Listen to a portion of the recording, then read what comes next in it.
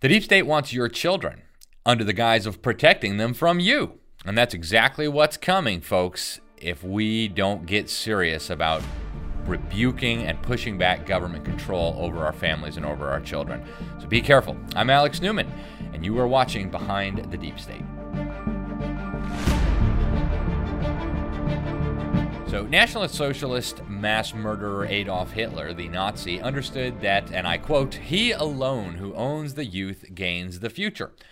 Chairman Mao, Lenin, Stalin, Pol Pot, every tyrant of the last 100 years has understood that same thing.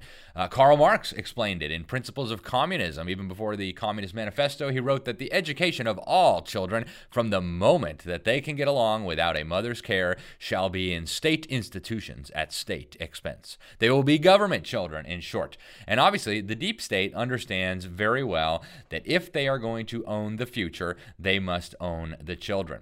And today, the deep state barely even bothers to conceal its agenda anymore. Watch far-left deep state extremist Melissa Harris Perry on MSLSD. We have never invested as much in public education as we should have because we've always had kind of a private notion of children. Your kid is yours and totally your responsibility. We haven't had a very collective notion of these are our children. So part of it is we have to break through our kind of private idea that kids belong to their parents or kids belong to their families and recognize that kids belong to whole communities. Once it's everybody's responsibility and not just the households, then we start making better investments. Collective child rearing, yeah, you heard her correctly. Children don't belong to their parents, they belong to whole communities, right? Black Lives Matter, the front group for the establishment, funded by George Soros, Marxist group consulting ancestor spirits. Go back and watch our video. They say on their website, right? You go, what we believe, they say, and I quote, "We disrupt the Western prescribed nuclear family structure requirement by supporting each other as extended families and villages that collectively care for one another, especially our children." Okay, if you want to give your children to be collectively cared for by Black Lives Matter Marxist spirit summoners, be my guest, but leave the rest of us out of it, please. Now, government officials are in on this as well. Check out Obama's education secretary, Mr. Arne Duncan, who served for 7 years. Watch this. The one idea I threw out that I wanted to sort of road test it with the kids and see what they thought is the idea of public boarding schools. And that's a little bit of a different idea or a controversial idea. But the question is, do we have some children where there's not a mom, there's not a dad, there's not a grandma, there's just nobody home? And there's certain kids we should have 24/7 to really create a safe environment and give them a chance.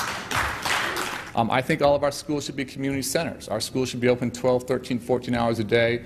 Yeah, full-service community schools. You're going to have some children 24/7, right? And I mean, if you read the details of these proposals, and these things are actually now coming to pass. They've already unleashed huge amounts of funding for these full-service community schools. They're going to take care of the dental health of your children, the nutrition of your children. They'll get them breakfast, lunch, and dinner. They're going to do their mental health and pretty much everything, right? Even bedtime stories soon, I guess, and goodnight hugs. Now, this has become official government policy. Back in 2015, as the Obama regime was winding down, the Department of Health and Human Services and the Department of Education released this crazy policy document where they described parents as, quote, equal partners with the government in the raising of their own children. But it's not really an equal partnership. The government will be the senior partner. They want mandatory home visits to see that you're supervising the slaves properly. They want parent training to make sure that you are properly trained to care for the state's children, and so much more. We wrote about this extensively in the New American. We were some of the only ones in the country who exposed this, but this is now the agenda of the government. Fortunately, President Trump has tried to put a halt to some of this, but if you think it's gone, you're not paying attention.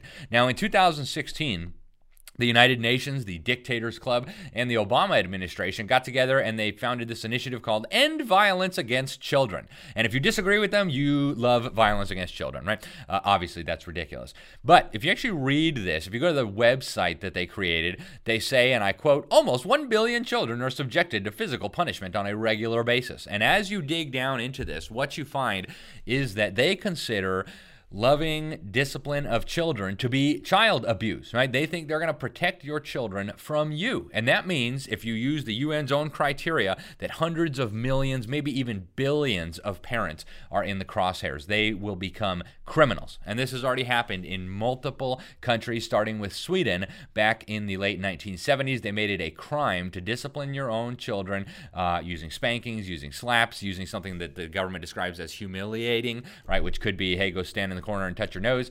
And isn't it ironic that these people think they're going to protect our own children from us? Well, let's take a look at the UN's track record. Just in the last 10 years, okay, just in the last decade, UN troops and international peacekeeping whatevers and aid workers have raped 60,000 women and children. That's according to an estimate by Hear Their Cries, a wonderful organization, including many former high-level UN officials and UN investigators. And that's using the UN's own data, right? Do you trust those people to take care of your children? If so, I would say you're a very bad parent. Now, this is coming in with Joe Biden. We talked recently about how he plagiarized his Build Back Better campaign. And if you watch his propaganda about it, he's openly telling you he wants the government to take care of your children starting at age 3, just like Karl Marx. Check this out. In order to build back better, we have to prioritize our caregiving workforce and free up hardworking Americans. My plan will put 3 million Americans to work. We'll work with states to offer every 3- and 4-year-old child in America access to free, high-quality preschool. Now, this is not a new agenda, right? Hillary Clinton also has been saying this since at least the 1990s. She wrote her creepy book, It Takes a Village. Check out this clip from 1996. And we have learned that to raise a happy, healthy, and hopeful child, it takes a family.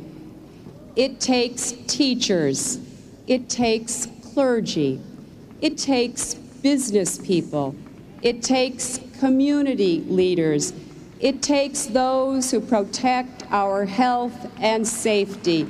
It takes all of us.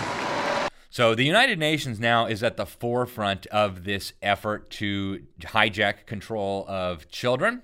They want a global ban on spanking. They've even got this UN Convention on the Rights of the Child. And oh, that sounds so wonderful, the rights of the child. But when you actually read it, what you see is it is the total and complete demolition of parental rights and parental authority. They say in this agreement that all decisions must be made, quote, in the best interests of the child.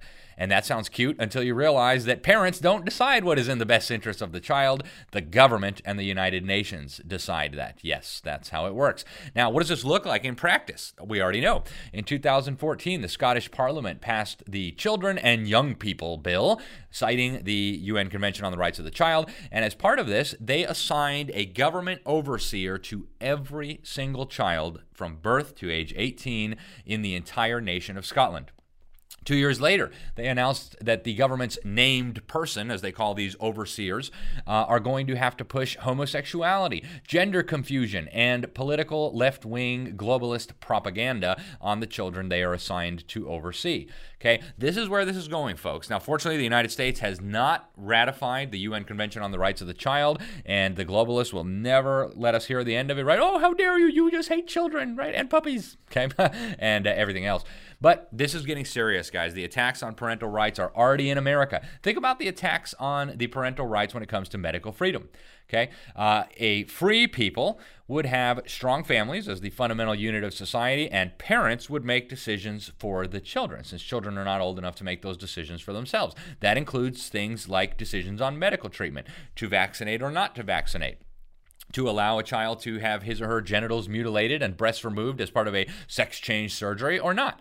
And yet, today we find in America, the government wants to force every child to be vaccinated. They want to force children into this transgender stuff without the consent of their parents. In Minnesota, as one interesting example, there was this 15-year-old boy who started thinking he was a girl. The parents obviously were not okay with allowing this child to be sterilized and mutilated. But the school system, the government school system, took him to go have his genitals surgically removed. Check out this video from his mom. I just learned that he obtained this piece of paper stating a notice of emancipation, and with that he was able to obtain all sorts of different things that were not under my supervision or consent. The lawsuit that we're filing right now in the U.S. District Court is a federal due process clause claim. And what Anne-Marie is the mother of a minor child who, without her consent and without court order, has been able to get government funding for an elective medical procedure from Park Nicollet to change his identity, JDK's identity, from boy to girl. The research that I've done on these hormone replacement drugs and the answers that I've come to are severe. I've learned that they can cause sterility, meaning if he changed his mind later in life, he would never be able to have biological children. Okay, California, same thing, right? I even pulled some documents right off the County Department of Education website. They've got a gender support plan and an individual transition plan where they talk about how they're going to hide the fact that you are calling yourself a girl or a boy from your parents and your new name. They're going to help you facilitate getting your genitals removed or surgically mutilated. They're going to help you get on hormones and puberty blockers and all the rest of it, right? Now they're coming for the homeschoolers very openly. A totalitarian at Harvard, a law professor by the name of Elizabeth Bartholet, who runs the, quote, child advocacy program, right? Again, they're going to protect children from their parents. She recently put out an article in the Arizona Law Review headlined, Homeschooling, Parent Rights Absolutism versus Child Rights to Education and Protection. And this totalitarian anti-family extremist promotes, and I quote, a presumptive ban on homeschooling with the burden on parents to demonstrate justification for permission to homeschool. Right? In other words, parents, you beg the real overseers of the child, the government, for permission to educate your own children. Why does that sound like Adolf Hitler? Oh, that's right. That's because Adolf Hitler was the first leader in the world to make it a crime for parents to educate their own children without permission from the government über alles, right? Bartholet's sidekick, this guy, law professor James Dwyer of Williams and Mary College, he and Bartholet were going to set up this conference. Luckily, it got canceled. Thank you, coronavirus. But this fringe activist / law professor, he believes that it is the government that gives parents authority over their children. He said, and I quote, the reason that parent-child relationship exists is because the state confers legal parenthood on people through its paternity and maternity laws. And apparently he was saying that seriously.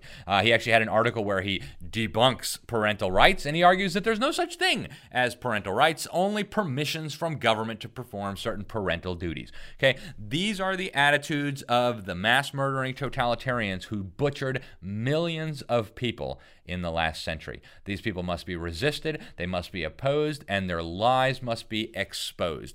There is nobody on the planet that loves a child more than his or her parents. That's obvious. I don't care if you're a Christian and you believe the Bible. I don't care if you are an evolutionist and you believe that slime turned into monkeys and then people popped out. No matter what you believe, it is obvious, it is self-evident that there's nobody on the planet that loves children more than their own parents do. We do not need child-raping UN bureaucrats. We don't need governments. We don't need dictators and bureaucrats to raise children. That's what we have parents for. That's why God gave parents to children and children to parents, right? That is the parents' job. We must protect parental rights, folks. If they get control of the children, just as Adolf Hitler explained, they will own the future. God gave those children to us, not to the government, not to the deep state, and so we must expose them and oppose them. If you liked this video, then click that subscribe button with the little bell. If you didn't like this video, you're probably a member of the deep state. Am I wrong? Prove it. Hit the subscribe button. Just kidding. Thanks again, folks. God bless.